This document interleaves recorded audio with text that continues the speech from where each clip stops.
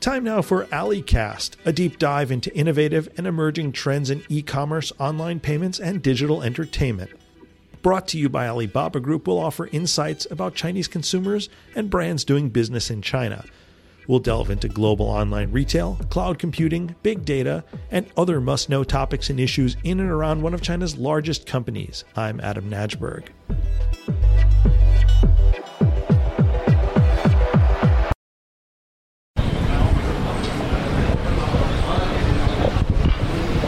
Phone cases are a commodity in Asia. They're pretty much a dime a dozen.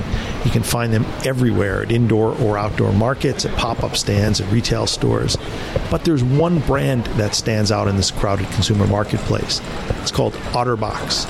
The Fort Collins, Colorado company behind OtterBox prides itself on making virtually indestructible cases for Android and Apple smartphones. They undergo hundreds of hours of testing, and they cost a lot relative to the run-of-the-mill phone cases you see around you, that is. I'm outside the Wan Chai Computer Center in Hong Kong. I'm going to go inside to find out from an OtterBox vendor why the product is successful, how do they position the brand, and then I'm going to have a chat with two of the company's top executives in the Asia-Pacific region to dig a little deeper into this brand success story. Let's go inside.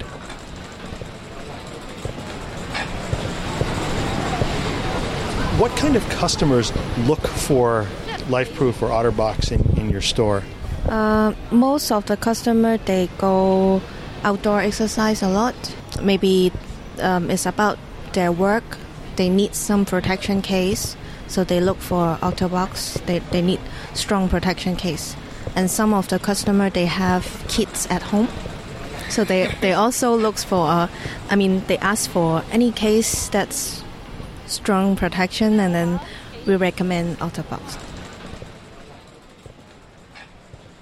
I'm with Bonnie Soon, who is the managing director of OtterBox and LifeProof for APAC, and Patrick Waller, who is the marketing director for OtterBox and LifeProof in APAC. Guys, thank you for joining me. Thank you for having us. Thank you. Yeah. Let's get into it. So I'd like to just kind of get a brief Reader's Digest version of the history of the company that has kind of saved mothers and fathers from many hundreds of thousands of dollars worth of busted phones. So OtterBox was founded in Fort Collins in 1998 by Kurt and Nancy Richardson. So at the beginning, we start with a product called DryBox, which is the original OtterBox, which is a waterproof, crush-proof container to protect the valuables. When PDA launched, OtterBox evolved to allow the use of PDAs through the case with an innovative touchscreen. And as smartphone industry growing, booming, and OtterBox product continue to evolve to offer protection to a broad variety of devices. So PDAs meaning personal digital assistants, not public displays of affection, right? Correct. Do you have one of those original boxes here? Oh, okay, I see it. Let me just grab it. Well, it's certainly very strong. I can't say it's a wonderful fashion statement to carry this around. It's a semi-transparent, very heavy plastic box. I don't think I could do damage to this one if I smashed it against something, right? No, you could stomp on that right now if you want. Patrick loved to do that. Pretty close to it. You're right. So after this first box, what happened then? So after the PDA and then the smartphone industry continued to booming, and then OtterBox evolved, our product range to become offering protection to a large variety of devices. I don't remember phone cases being a thing, but I do remember as a parent it becoming a thing. And when I got my first device from my company, like it was a thing because they told me if I broke it, I have to pay for the next one. So I was like, well, how can I protect this thing? I keep dropping it. At what point after you guys got going did protection really become a thing for the industry? I don't know if we know an exact point. Yeah. We definitely saw the growth. So the company just started growing. So I think, we would consider ourselves a pioneer of phone case protection. I'm just looking at the logo and OtterBox. What does an otter have to do with this? Yeah, because I think it's a story when our owner naming the company. So Kurt and Nancy one day have a trip, and they travel during driving. They pass through a lake and they see otter. So at that time they are thinking of the name of the company. So and then otter is a fun and playful animals, and their vision of our company is the same. So we have a chance encounter with fun wildlife, and I mean it's a good backstory, and I guess like if we shift over to Asia a bit, the otter has become kind of a talking point for you guys here. I think the logo, right? Yeah. Everybody thinking of the logo is so fun, and people start asking for what is the name of it. So actually, we have named it Ollie the Otter. Ollie the Otter. Yeah. Actually, Ollie the Otter become our ambassador of like charity and for the brand. You've brought it to life. How have you brought it to life? So we've done many different things based on the first customer questions of what the otter's name was. We moved it into actually little short clips of animated videos, to then morphing into actually cuddly plush toys for people to bring home and to collect. And as we were doing that, we were kind of seeing the pickup and the interest across Asia in the little furry character. That we started to decide that it's a good communication channel to build more multicultural awareness. And so we started giving Ollie the Otter kind of tourist cultural outfits. So if he was going to Ireland, he would have the Irish outfit, or if he was going to Tokyo, he'd have a Tokyo Japanese outfit. And the one that we recently launched for Chinese New Year was Chinese New Year outfit of Ollie the Otter. And I've heard that you've had a life-size one. You've been known to don the Ollie the Otter suit at some of the gatherings. Is that right? Yeah, somebody has to put on the big mascot outfit. Take one for the team and lead by example. And it gets pretty hot in there. But yeah, people absolutely love it of all ages. I mean, it becomes quite the selfie stick where everybody's coming over and wanting to photo with the giant mascot. I mean, you talked about some of the essentially differences. You know, it's a logo in the United States, but it's an otter and plush dolls and a mascot costume here, and it sounds like it's become part of your branding strategy. Can we walk back a little? At what point did you guys decide we're successful in the United States, we're successful in Canada, let's go to Asia, and in Asia, let's look at China. What was the thought process behind that? Yeah, I think moving to Hong Kong, set up an office in Hong Kong is a strategic move for the company. What was it like at the start? What were you trying to be here in Asia? And why did you decide to be based in Hong Kong? Yeah, because for Hong Kong, to be in Hong Kong, there is a lot of benefits because Hong Kong is the hub, a popular hub for most of the international business. And the location of Hong Kong is in the heart of Asia. What was the goal at that point? Of course, the growth of our international business. But selling the U.S. made, was it made in the United States at that point, the OtterBox products? We have several production, manufacturing origin, like China, U.S., and Mexico. At what point did you say, to sell here, we have to do X and Y and Z? Yeah, it's a long journey. Actually, it's a long journey. APAC, we are servicing 15 countries, and every country has its own culture. And we cannot just take whatever U.S. already has. So we have to make some changes in terms of product, the way of doing branding, marketing into each individual market. So even, for example, China alone, we have so many different province, state, and every single state is considered a different market. So you have a product. It's not a cheap product, and I mean not cheap in terms of price or quality. Like, this is a premium product, one that's built to be durable, and you guys stand behind it. We hear people who sell it say, we talk about how great your aftercare service is, that kind of thing. So then you have China, where it's a market that, yes, people pay attention to brands, but they're also very price sensitive. So knowing in 2011 you guys wanted to be in China, what was the approach to start selling into a market like that? Actually, at the beginning, we didn't really immediately open the China market. We start with open up the Australian market first because it is share the similarity of US. So, and actually China, we opened up China like 2 years ago.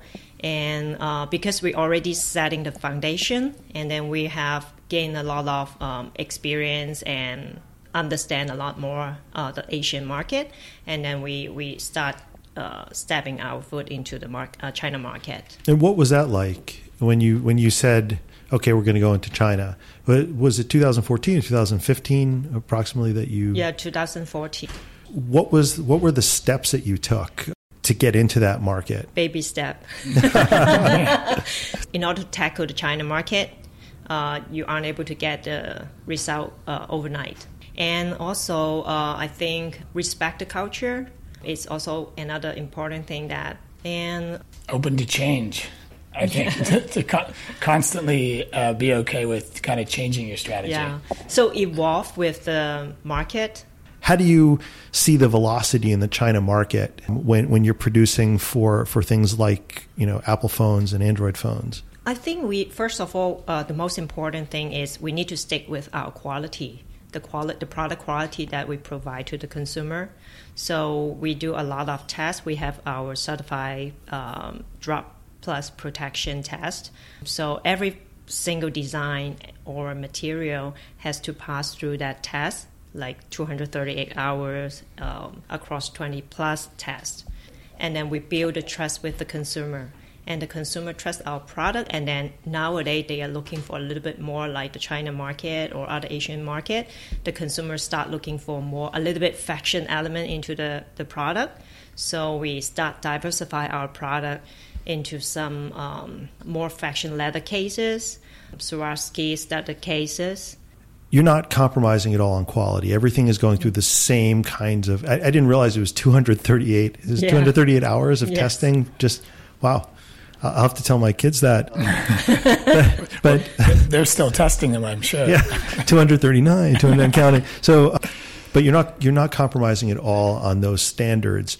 But the change in the velocity that you're talking about is you realize people there are really interested in this as a fashion accessory, not just as a defender case that makes my phone safer. So that's why you're doing things with Swarovski. You're going to leather. Yeah. So that's the kind of quick adaptation. You make a judgment like, we better get into that area. Yeah, true. What kind of cycle do you have? Like once you say, okay, man, we better be in leather here, or we need a little bit more bling or something like that. How long does it take you from the conception to the execution? Really quick. Yeah. We'll say maybe 3 months that we will have the product coming out. Wow, that's not bad. So a 90-day product cycle. And do you find that is satisfying the market demand? Is that fast enough for China? I think it's reasonable. Yeah. Yeah. And I think it all comes back to what Bonnie was saying with baby steps. So, we've done a lot of experimenting with new cases, and we've taken it step by step to find out how do consumers react to it, how much do they like it, what are the reviews, before we move into kind of bigger ideas. How do you do that? Like, what are some examples of things you've kind of test marketed or tried, and how did you get the data to draw the conclusion, green light or red light? So we've done a lot of market research in-house and externally, but I think our majority of our research is really just our customer feedback, and from review platforms in today's digital world to talking to our retail partners, to our OEM device partners, trying to figure out what would work best, and then testing it. Our products start from being very rugged. That's our history, is that we are a protective case company, and we have a strong customer base that's looking for a rugged case that will be able to take on anything. We take that kind of template, and then we've looked at different stylish ways of speaking to different cultural consumers. So if you have the kind of foundation of the protection, then we add the style on top, and we try to have the perfect balance between protection and style. Yeah, and also for the China market, Tmall is the first channel that we enter. And I think based on Tmall, they provide a lot of data of those type of consumer preference. So we also make use of those data. So your entry into China then is 2015 or 2014, 2014.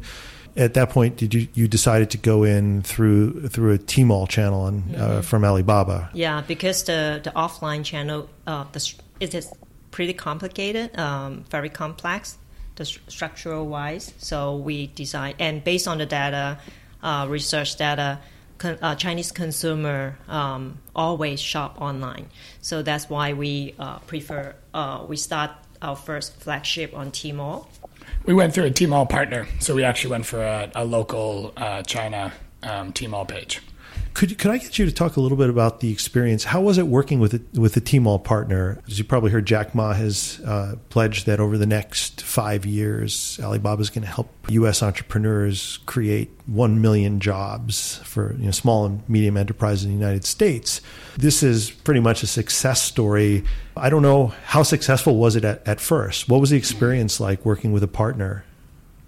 It was good. Yeah, I think our business is really built on partners in Asia.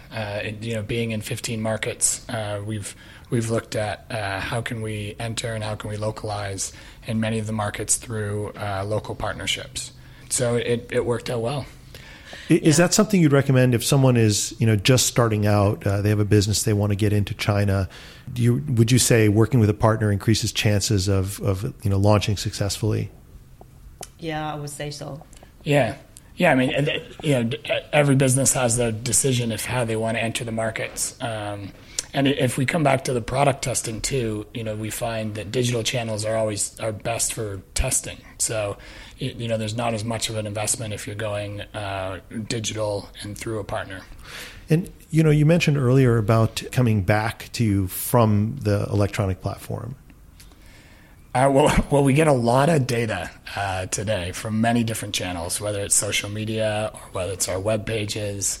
So, deciphering all that data and trying to find insights, build assumptions, and then make some guesses and try things out. I think, culturally as a company, there's a strong sense of entrepreneurial spirit and freedom to fail and try it and see how it goes, and I think we've been lucky to have that motto succeed.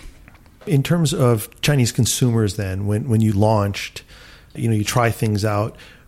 What have you discovered about Chinese consumers? Are they the same as Western consumers? Are they different? How are they different? Like, what are some of the nuances there? I think Chinese consumer, they look at the quality. It's I think more they are more demand on high quality product.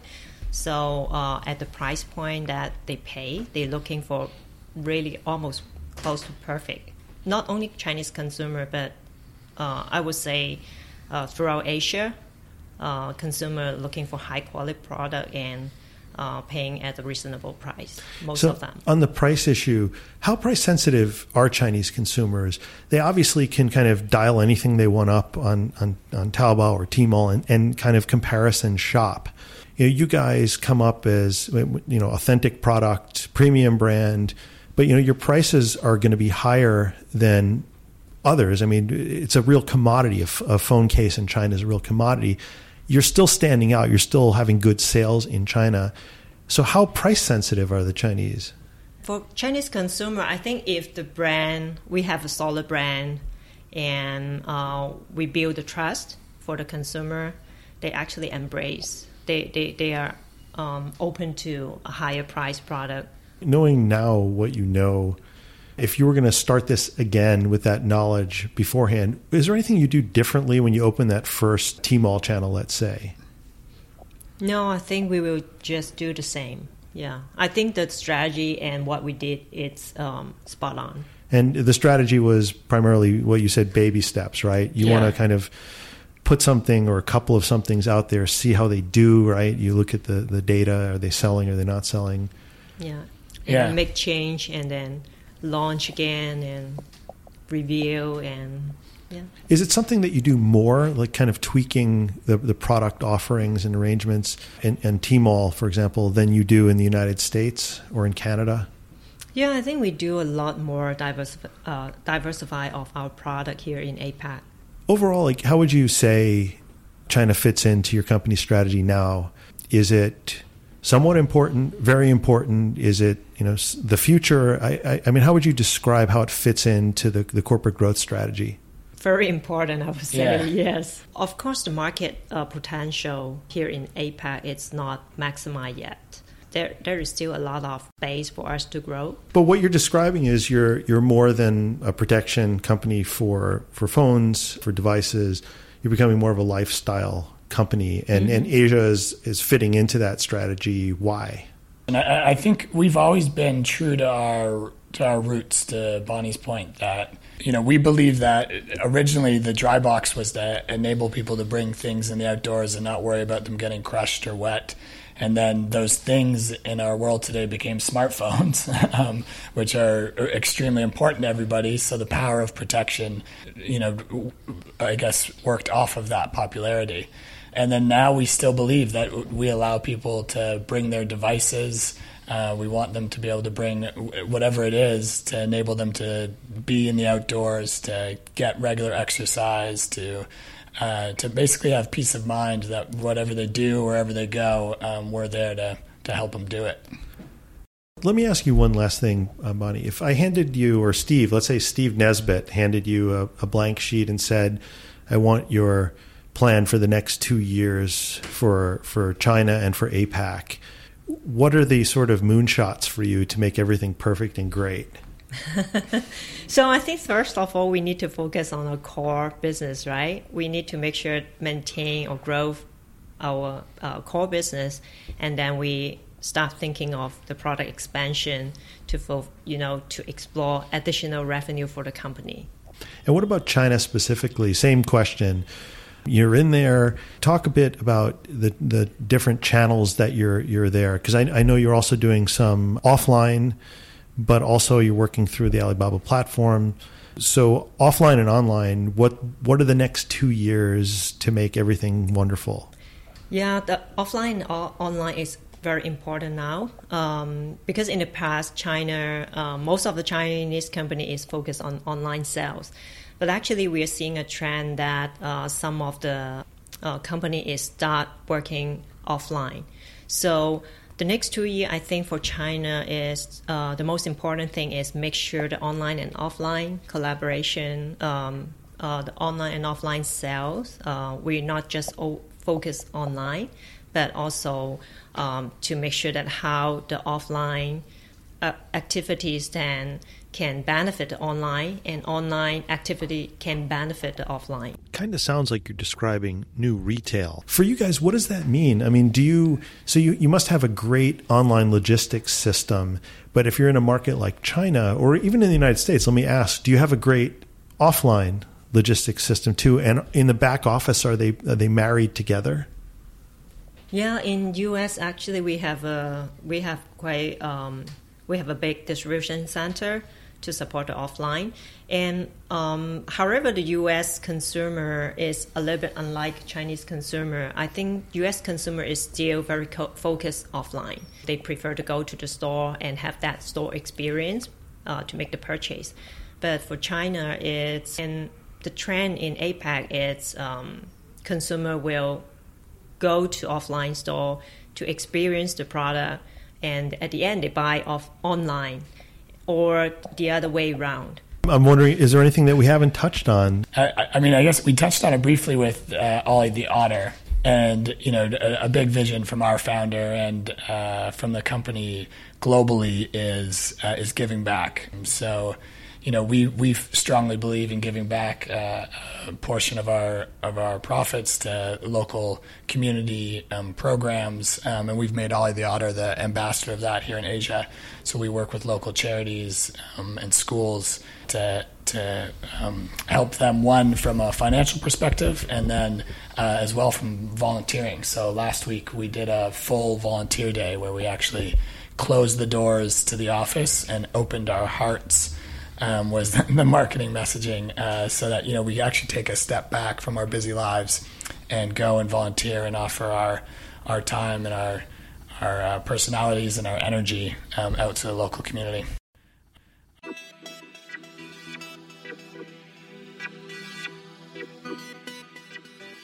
You've been listening to AliCast, a regular podcast from the Alibaba Group. Thanks for tuning in. I'm Adam Najberg.